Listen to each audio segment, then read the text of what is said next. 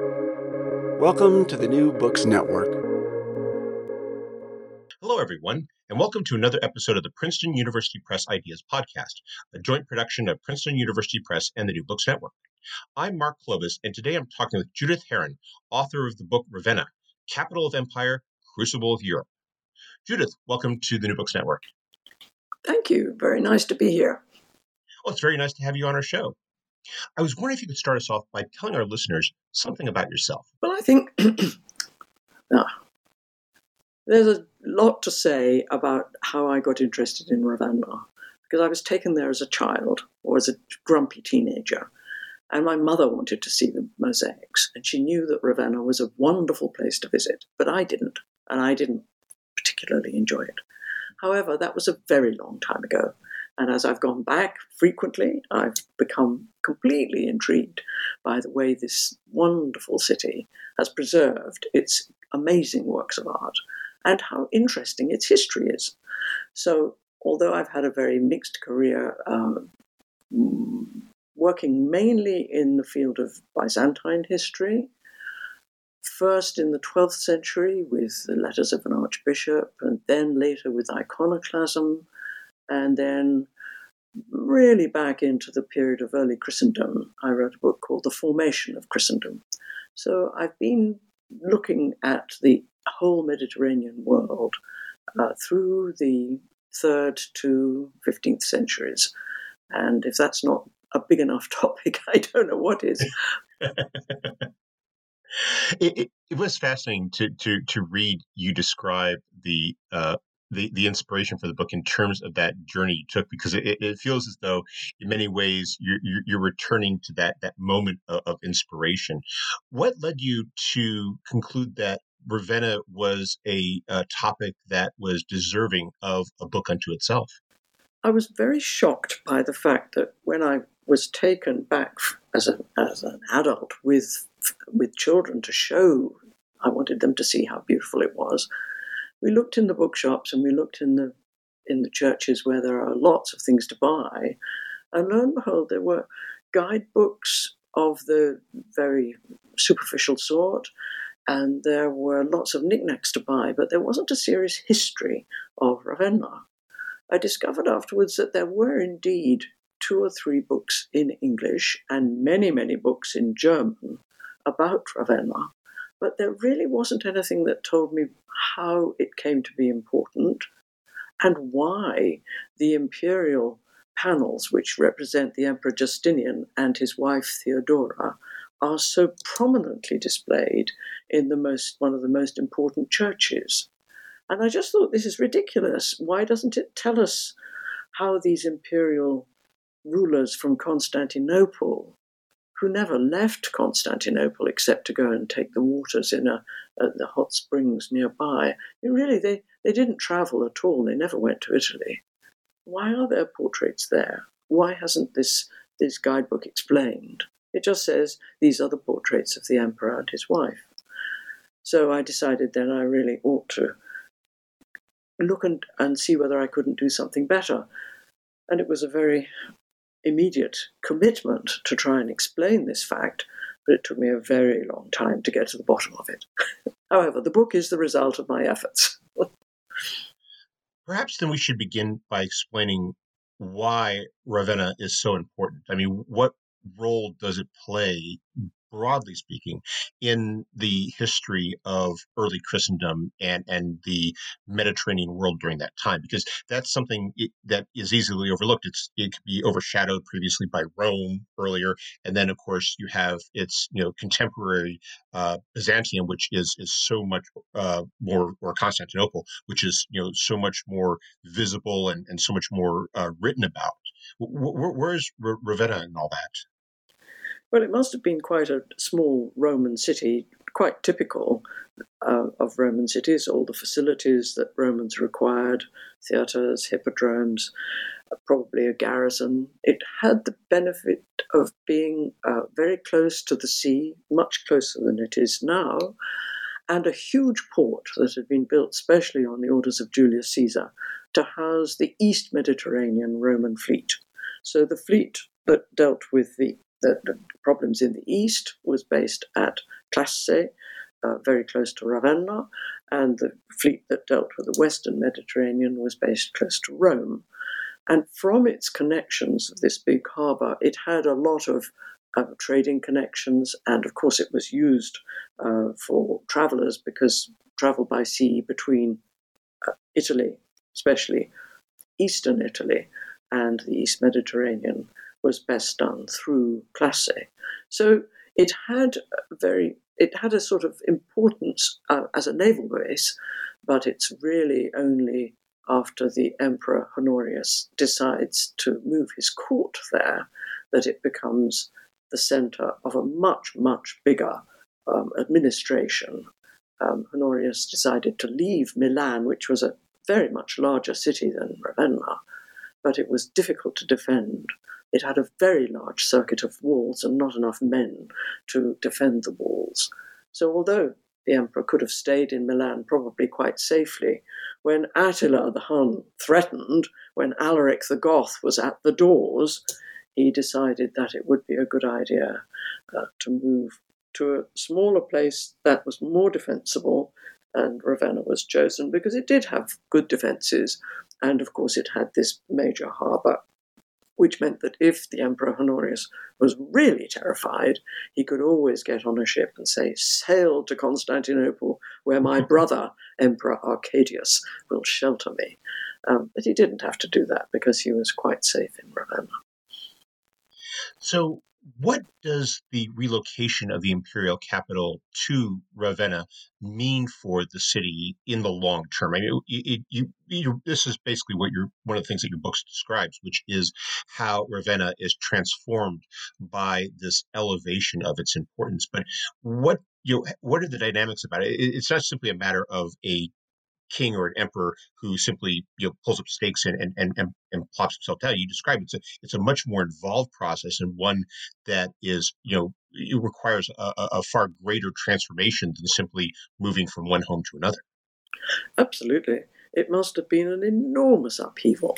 First, the emperor arrives with his court, and his court is not just a few hangers-on. It's a very, very large administration of people who look after his costumes, his bed clothing, his linen, his symbolic crown and orb and scepter, all the crown jewels, as well as his horses, his weapons.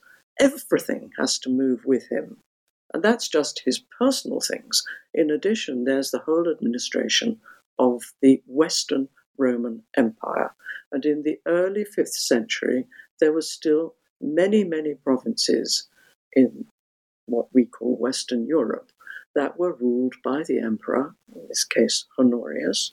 And when he decided to move to Ravenna, this small city suddenly became an imperial capital, like Trier in the north of Germany, or Milan before it, and Arles in southern France, which had all been used as imperial capitals, but which required an enormous building program to accommodate all the administrators who moved with the bureaucracy of running a whole empire. But half an empire, because it's only the Western Roman Empire.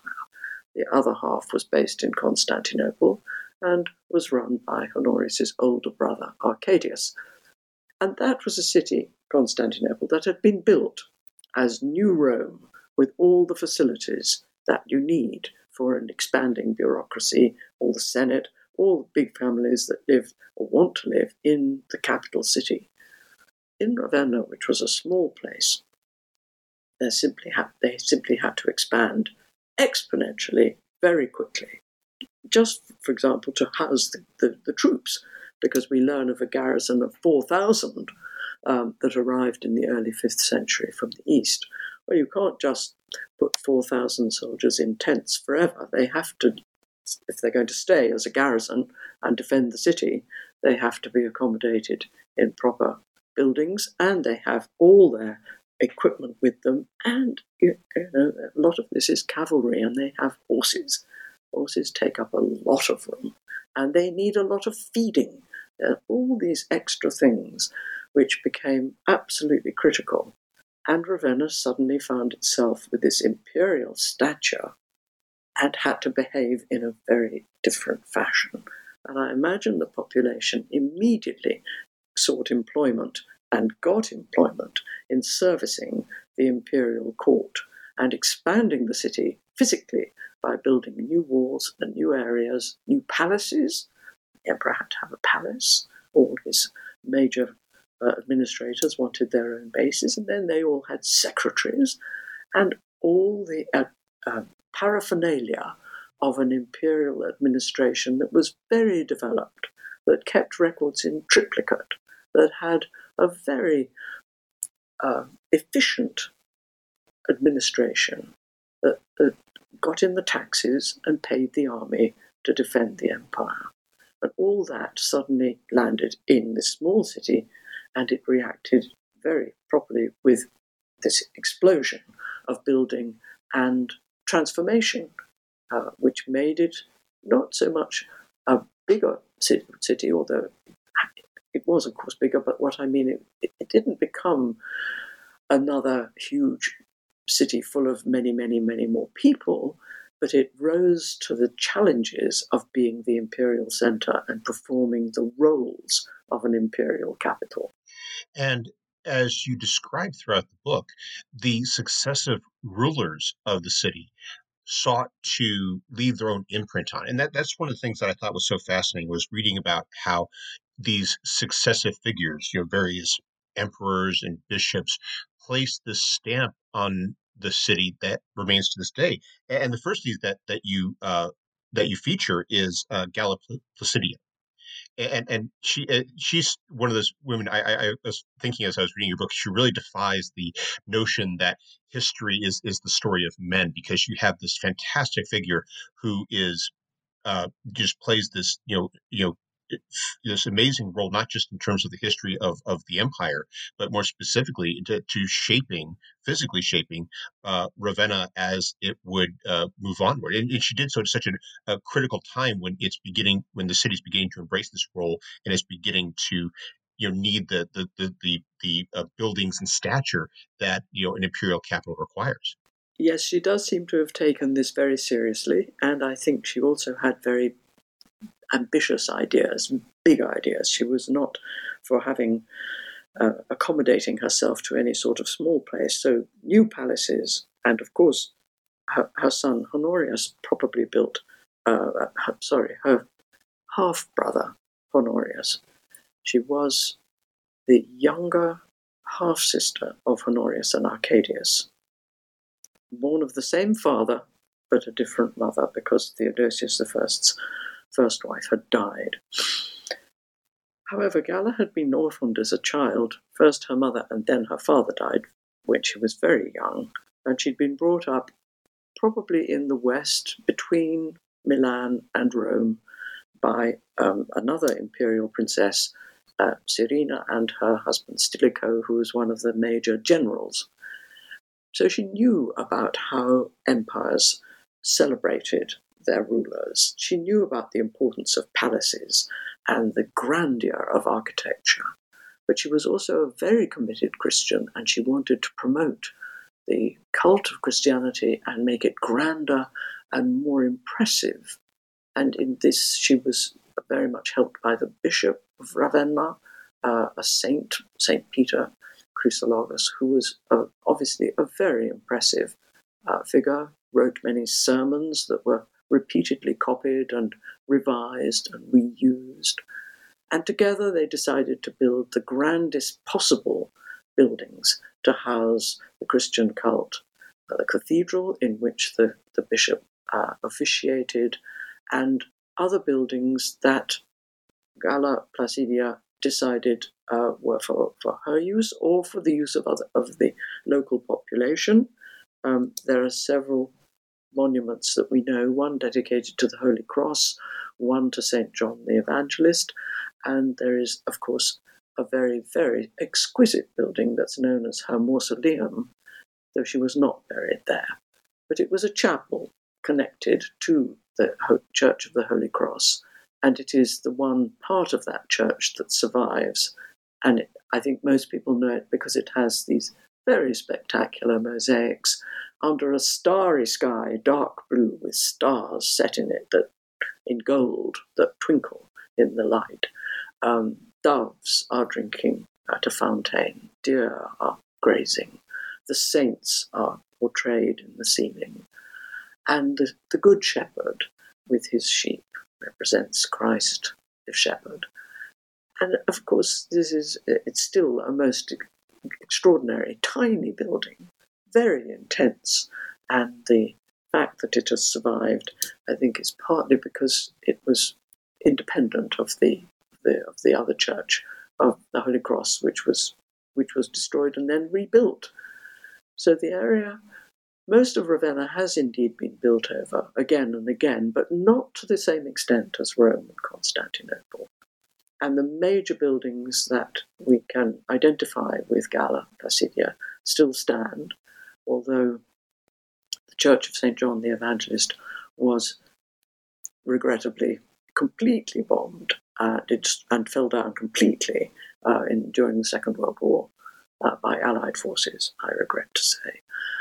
And it has been restored, completely restored, and faithfully rebuilt according to the plans which were known and drawings preserved from antiquarian observations made much earlier. So it still stands, although it doesn't have, sadly, its internal decoration, which must have been very spectacular. But that's the way she wanted to put Ravenna on the map, not just as an imperial capital, but as a Christian capital. And yet, when she dies, her son, Valentine III, moves back to Rome. And I read that as a sense that Ravenna just simply, at that time, didn't quite have the glamour or prestige that the old imperial capital did. And yet, as you go on to relate, it's a decision that he pays the ultimate price for, because it confirms exactly why the capital was moved to Ravenna in the first place, because you have the sack of Rome by the Vandals. And during that time, with that, despite that, or perhaps in part because of the destruction, Ravenna continues to build upon the statue. Only now, we're not talking just about emperors, we're also talking about the bishops and this outsized role that they play in the municipal history of the city. Yes, they, of course, their stature was raised because as soon as Ravenna became an imperial capital, the bishop had to become a more important bishop, eventually archbishop, and several subordinate suffragan sees, churches nearby, were taken away from the Church of Milan and put under the control of Ravenna. And indeed, the Church of Ravenna began to accumulate territory, estates on which it drew for its sustenance, taxes, and actual taxes in kind. So we learn from some of the records that survive that there were certain regions where there were marshes. Ravenna is full of very, very marshy, watery landscape because it's in the estuary of the River Po. And in these lakes, there were presumably ducks and other fish, and these lakes were to provide so many ducks, so many fish, so many rabbits, so many other things for the Archbishop of Ravenna. And that suggests that this is certainly one way in which the Church of Ravenna became a very powerful landlord as well as a very prestigious position.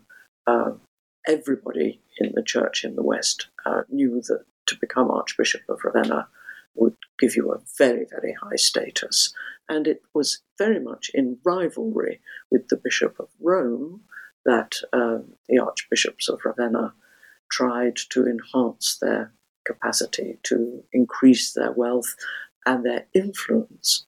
And they did this in part because so many rulers of the city of Ravenna had decided to make it their capital city, to remake it in their own way. So after the final end of the Roman Empire in the West, which we may symbolically see in the retirement that was imposed upon young Romulus Augustulus in 476 AD. He was sent off into a comfortable retirement near Naples, and the man who'd conquered Ravenna and conquered most of Italy, northern Italy, Odoacer, a non-Roman military leader, settled in Ravenna and made it his capital. And he undoubtedly wanted another palace of his own, and he may indeed have built churches. We don't have very good records from his reign, but there is absolutely no doubt that he chose to stay in Ravenna and make it the centre of his administration rather than going to Rome, where, of course, there were still senators of the old style who were very Roman senators who had no truck with these people they called barbarians, non-Romans. And there was the Bishop of Rome, the Pope, who was another very important figure, very powerful. And these non-Roman rulers who took over in the West were nearly all of them Christians, but of the Arian variety. They followed the doctrine of Arius, which had been condemned by the majority as heretical. Nonetheless, they stuck to their definition of Christianity and built churches in which they could celebrate their faith. And they didn't necessarily get along very well with the Bishop of Rome, who regarded them as heretical. But he had to admit that they were indeed Christians. They worshipped the same God. They were not like Jews, and they were not like those old Roman senators who still wanted to celebrate the ancient gods and make offerings of sacrifice, animal sacrifice, and burning incense in honor of Jupiter and Juno, the other gods and goddesses. So there was a certain recognition that these newcomers, non-Roman rulers, were at least Christian. But they were the wrong sort of Christian, and this led to tensions, quite obviously, which meant that quite possibly the bishops of Rome were not very well disposed towards them, and vice versa. This is the period, though, that you describe where the Christian population of Ravenna goes from being predominantly Arian to the point at which the Catholics become the majority. And this happens during the reign of Theodoric the Goth. But it's not just a matter of Arianism and Catholicism. You also have shall we say, a renewed or new force coming in terms of the Byzantines. And that when you get to the 6th century CE, you have Justinian, who places this fascinating imprint upon Ravenna, as you described, despite the fact that, as you've already noted, he never actually once sets foot in the city. Yes, it's amazing, isn't it? I think the really interesting aspect of this impact of Constantinople is due to the fact that the Gothic King Theodoric had been held as a hostage in the imperial court in Constantinople for 10 years. As a young man, he was probably there between the ages of about 8 and 18, a decade in which he grew up witnessing the imperial court being shown off whenever the emperor wanted to say, here are my hostages, They're all here because if their fathers don't keep the treaty, we can take revenge. So the young hostages, and there were several, we know of them, Georgians, Goths, other Germanic, the sons of Germanic leaders. They were brought up in the imperial palace in their own quarters, but nonetheless they were educated, and they were shown off on certain days when they had to perhaps wait at table for the banquets. They certainly participated in the great processions, because there were many, many, many Christian processions to the churches of the martyrs, to the tombs of the emperors, and they were constantly aware of what of the ceremonial, the ritual of the Byzantine court, which was exceptionally rich and drew on very extensive traditions that had almost died away in the West. And of course he was living in Constantinople, which was the great metropolis, the largest city in the known world outside of China, in the late 5th and 6th centuries. So it was an extraordinary experience for him to grow up in this city where he was understood to be a hostage. He was of Gothic origin. He was an Arian Christian, not a Catholic, and yet he imbibed all this notion of grandeur and brought it with him when he finally persuaded the Emperor Zeno that he should go and defeat Odoacer in Italy and establish a kingdom that would be ruled by himself, Theodoric, under the guidance of the Emperor Zeno in Constantinople. So he wasn't an emperor, he was a king, but he was quite a powerful king. And what he brought to Ravenna was the determination to make it as grand as Constantinople, and to make his court as impressive and as beautiful and as elegant as everything he'd witnessed in Constantinople. And that meant that the stamp of Eastern ceremonial and traditions that involved things like diplomacy, training diplomats, training interpreters, having a bureaucracy that was bilingual, all these things were inherited or brought. He had observed them and he brought them with him from Constantinople to Ravenna. And so in some ways, he serves as the vanguard for the much larger Byzantine presence that was going to characterize so much of the history of Ravenna from, say, the late from say the 6th century CE on through about the 9th century.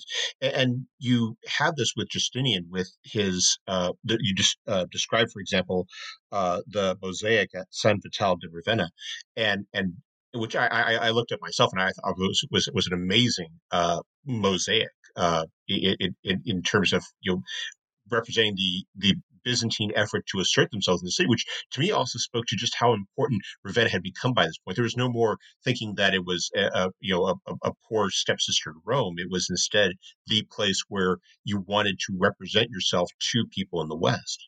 Yes, indeed. And there are no comparable mosaics of Justinian and Theodora in Rome, nor in Constantinople. We do know that, of course, in Constantinople there were endless images of the emperor and his wife. Statues, mosaics, frescoes, many, many, many images. And none of them have survived. So whenever you hear about Justinian and Theodora, you see reproduced the mosaics from San Vitale in Italy, where they never went. And that is the mystery, really. That is that I had to solve. And it is due to the fact that in 540, imperial troops under the general Belisarius entered the city, kicked out the Goths, took the Gothic king and his queen and many of the courtiers back to Constantinople, and left behind an administration that had been based on on bureaucrats and administrators from Constantinople who stayed in the West and imposed the arrangements that Justinian wished to have. This Ravenna now became the center of imperial government in the West, in Italy. And of course, although it was very difficult for the administrators to govern the entire Italian peninsula and Sicily and all of southern Gaul and parts of the north of the Adriatic and Croatia and Slovenia to the other on the eastern shore of the Adriatic. Nonetheless, that was the ambition, and Ravenna was to be the centre for that administration. And indeed, it was, right until 751, when the city finally fell to the Lombards and other non-Roman peoples that had established themselves in northwestern Italy, around Genoa. I was wondering if you could elaborate a bit upon the Lombards, because they start to assume a much larger presence in your narrative at this point in the book. Could you talk about who they were, what they represented, because it was in some respects, I was thinking about it as I was reading it, it's almost a reversion back to some of the challenges that Ravenna and Italy were facing 2-3 centuries previously. Yes, it is very similar because, like many uh, peoples without a fixed abode, without a fixed area that they could call their own territory, the Lombards had moved from somewhere out in the east. And they are found, is evidence that they were burying their dead in an area of northern Germany, just south of Denmark, contemporary, present-day Denmark. And they clearly were moving south, like most northern peoples. Who doesn't want to cross the Alps and live in sunny Italy? And this was indeed a constant attraction. Just stories of Italy were enough to make them want to go. And indeed, they gradually moved further south, and in 568, their king led them into northern Italy and with great success conquered quite a substantial area, which the forces in Ravenna were unable to defend. So that was the first clash. And during the 570s and 80s, it was quite clear that the military organization that had been left or had been arranged to defend Ravenna was not capable of defending the area on the other side of the Alps. Very, very important to remember that Italy is completely divided by the long vertical, not very vertical, but the slanting area of the Alps, which descend from the Alps, the Apennine range. The Apennines are what divide western from eastern Italy. So Ravenna in the east was always divided from the area where the Lombards settled around Genoa and Pavia in northwestern Italy. And actually the Apennines were a constant barrier, which made it very difficult for the Lombards to move further east. And Ravenna was able to hold on to very large areas of eastern Italy, all the Po Valley and the area around the north of the Adriatic, and further south, until the Lombards established two little dukedoms at Spoleto and Benevento in central Italy. And those remained under Lombard control for many, many centuries and were usually very hostile, both to the troops in Ravenna and to the popes in Rome. But the Lombards were indeed another non-Roman people who settled in Italy and built themselves an organization based on the wealth of the land and the incredible riches of the territory that they could exploit for their own use in their own kingdom. And they too had been exposed to Arian Christianity rather than the Catholic variety, because nearly all the non-Roman tribes that wanted always to get into the Roman Empire had been introduced to Christianity in the form supported by Arius. And this was because they'd had missionary bishops who'd come to them and told them, this is Christianity, this is the true doctrine, this is what you have to believe. And indeed, the great Ulfilas had translated the Bible and many sermons and prayer books into the Gothic script that he invented, so that the Goths could worship in their own language. And in Ravenna, they continued to worship in their own language until the end of the 6th century. The Lombards don't appear to have needed a language called Lombardic. I mean, they must have spoken something called Lombardic. But they adopted Latin fairly early. But there was still a very strong connection to Arian Christianity. And in the middle of the 7th century, there was another great resurgence of Arian commitment, which meant that the Arian rulers started persecuting the Catholics and attacking them. And so there was always that tension between the two sorts of Christianity, which were rivals, in which the bishops of Rome represented what they considered orthodox, and all these non-Roman kingdoms believed they too were orthodox. But of course, in the end, as we know, the Bishop of Rome was successful in imposing his idea, and his Catholicism became the dominant and only form of Christianity in the West. This is a period where the Byzantines are still, have are the predominant authority in Ravenna.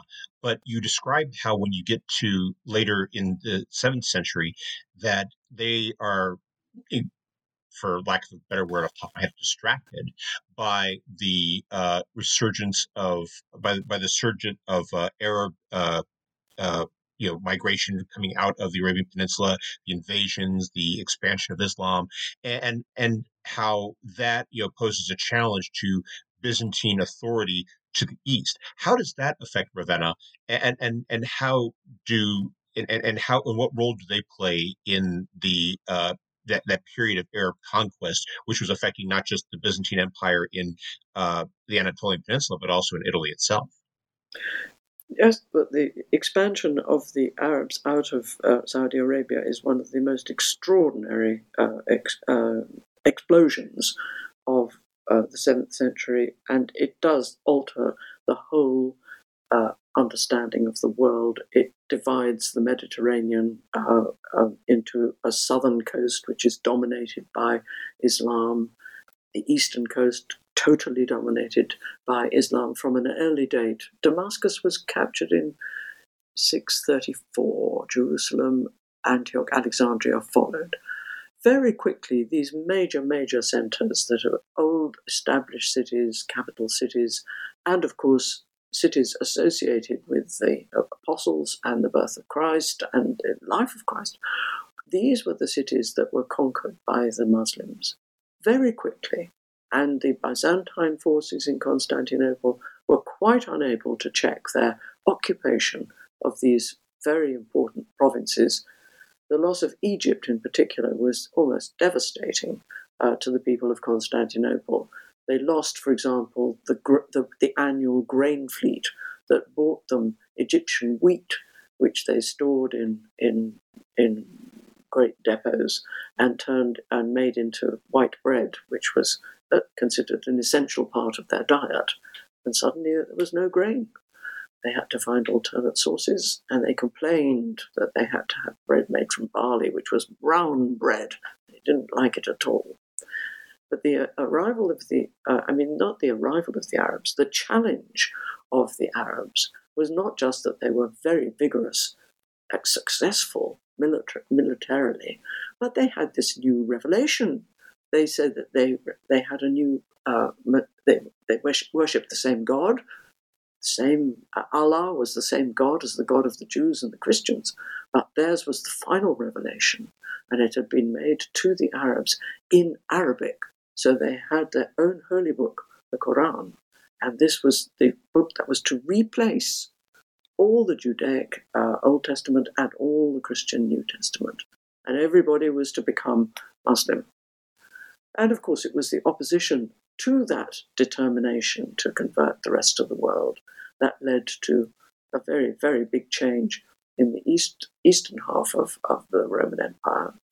And eventually, of course, it had enormous impact in the West, but at a considerably later date. In the 7th century, the people in Ravenna barely knew what the Arabs were, and Islam was something completely unknown.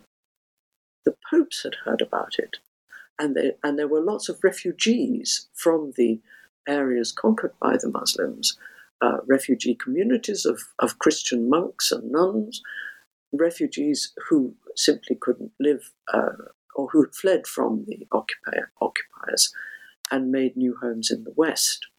And so there was news about this terrifying new occupation force, but it was very much confined to the East Mediterranean for quite some time. And that's because Constantinople was finally successful in preventing the Arabs from conquering the city and making it their base because what they set out to do from the very beginning was to capture Constantinople, make it the center of their operations, which would lead them inevitably straight into the Balkans and thereby into Eastern Europe, and perhaps eventually over the Alps and into Italy.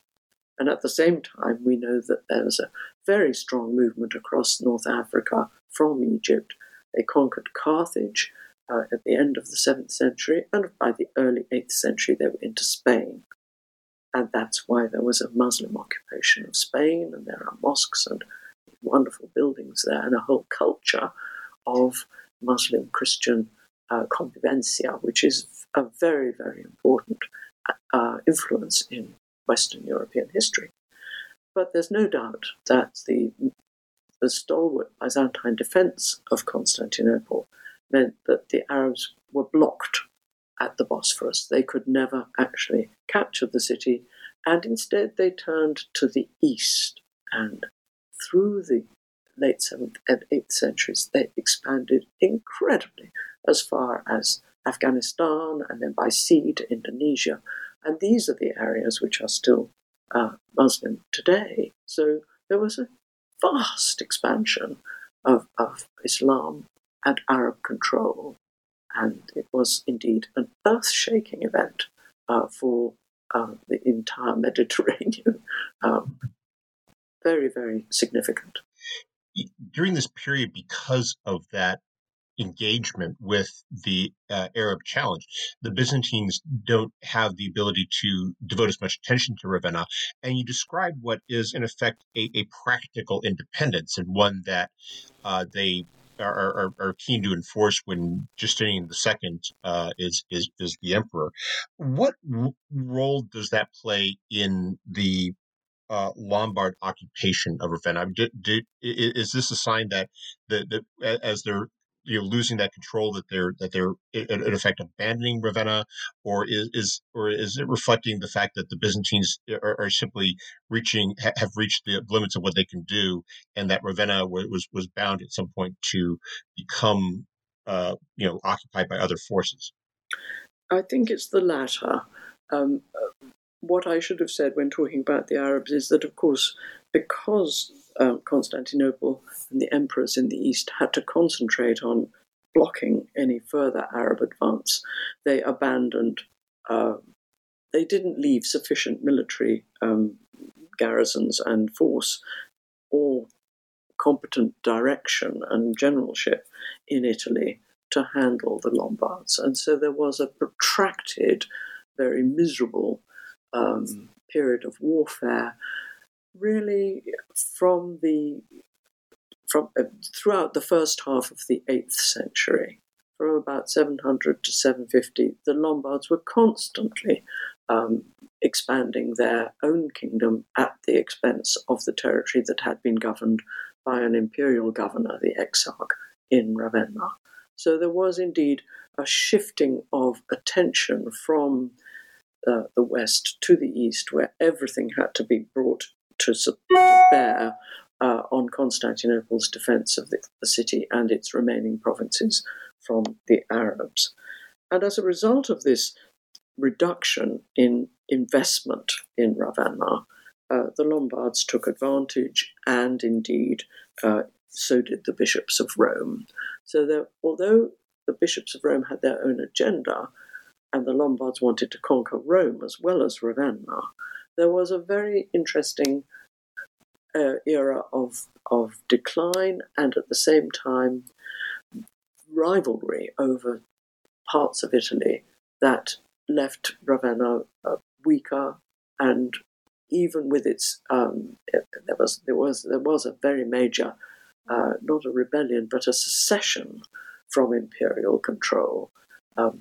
And that was this declaration of a more independent local government in Ravenna was what prompted the Emperor Justinian II to seek revenge and come and capture and carry off as captives the Archbishop Felix and all his staff and all the senior people, all the sort of elite of Ravenna, and they were taken off to Constantinople and put on trial.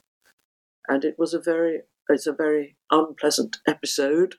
It resulted in the Archbishop Felix being blinded and sent into exile, and the death of most of the senatorial figures and the elite of Ravenna. And those that escaped to go back to the city were very few. So there was a tremendous reduction in capacity and prestige and feeling of well-being after that raid. And although Justinian II did not survive very long and was replaced by several military leaders in Constantinople, Ravenna, it was very hard for the archbishops to regain their prestige, although they still had their estates and they still had some wealth. And the exarchs who ruled in Ravenna in the 8th century have very little in the way of resources, certainly not enough military men to defend the city, certainly not enough financial support to buy off the Lombard advance, because the Lombards frequently agreed to a peace treaty if they would receive a very large amount of money. And these treaties were signed, hostages were exchanged. There should have been temporary lulls, but they did prove temporary. And by 750, the Lombard king Aistulf was at the walls of Ravenna, and on this occasion he was determined not just to get inside the city, but to establish himself in the palace. And in 751 he issued his first laws, in Pallatio. I am in the palace of Ravenna. He'd got into the centre of the city, and he wasn't going to move. He did have to go on and do more fighting and so on, but he did leave behind a Lombard administration, which effectively had to deal with the archbishop, who was still very powerful. And it was undoubtedly, this marks a change, a really substantial change in the city's position, and it is the beginning of the recession, the decline, which is gradual and which is not particularly, it's not marked by any great disasters. The archbishops become the only people of great wealth because they have, through the church, they have all these estates which provide taxes and food and drink, and they are able to assert their authority over the population, and they seem to become very excellent administrators. It's a common feature in the West in the 8th century. Bishops often have to take over because there's no civilian power or military ruler who is competent to govern. But in Ravenna they do very well until Charlemagne invades at the request of the Pope, and then northern Italy is taken over by the Frankish ruler, and again a different political situation. But I think the interesting thing is that Ravenna survives because of its imperial associations, because of its spectacular churches and their decoration, because it's become a little bit of a backwater. The port is no longer functioning as a very important centre for people coming and going across the Mediterranean. But it does survive with all its images and with its sense of having been a very important imperial capital. And that's what later rulers seem to admire. They want to go back to Ravenna and have another look.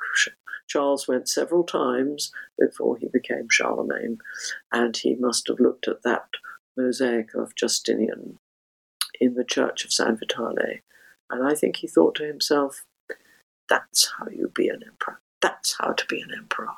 You got to wear the crown and hold this great dish of gold that you're presenting to the church, and you've got to have this purple cloak, and you've got your orb and scepter, and you've got these wonderful military a military escort, all in their grandest uniform, their most spectacular coloured uniforms. And then on the other side, you've got the Archbishop Maximian and his clerics. And this is the union of the church and state that every ruler wants to maintain.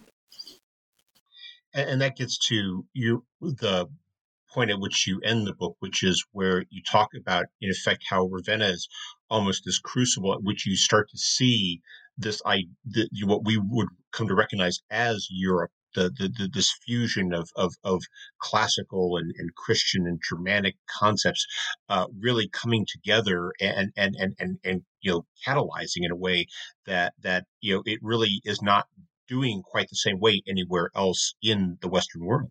Yes, I think it is in Ravenna that we find this combination, and Theodoric it personifies it in a way, because being the leader of a Gothic community that was a minority and Arian Christian, again a minority and condemned as heretics by the other Catholics, he knew he had to accommodate to this new environment, and he understood that it was absolutely no use trying to do battle with the other Christians.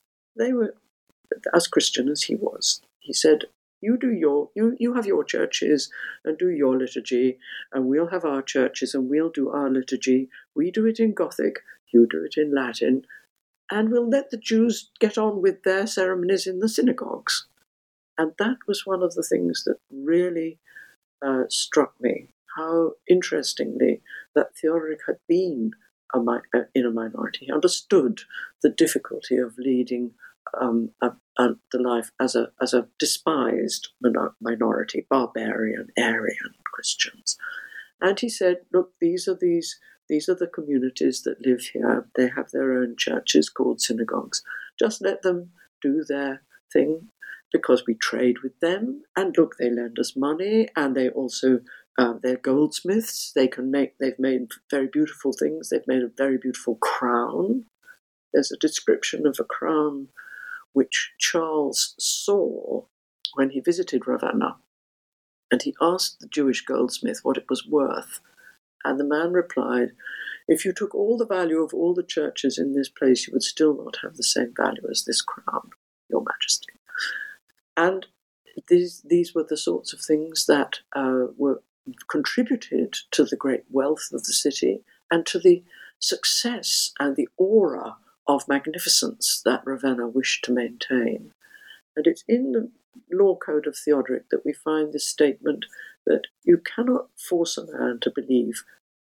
It's his duty to believe what he thinks. And if you start to force him to do something else, you're attacking him, you're having a war with him.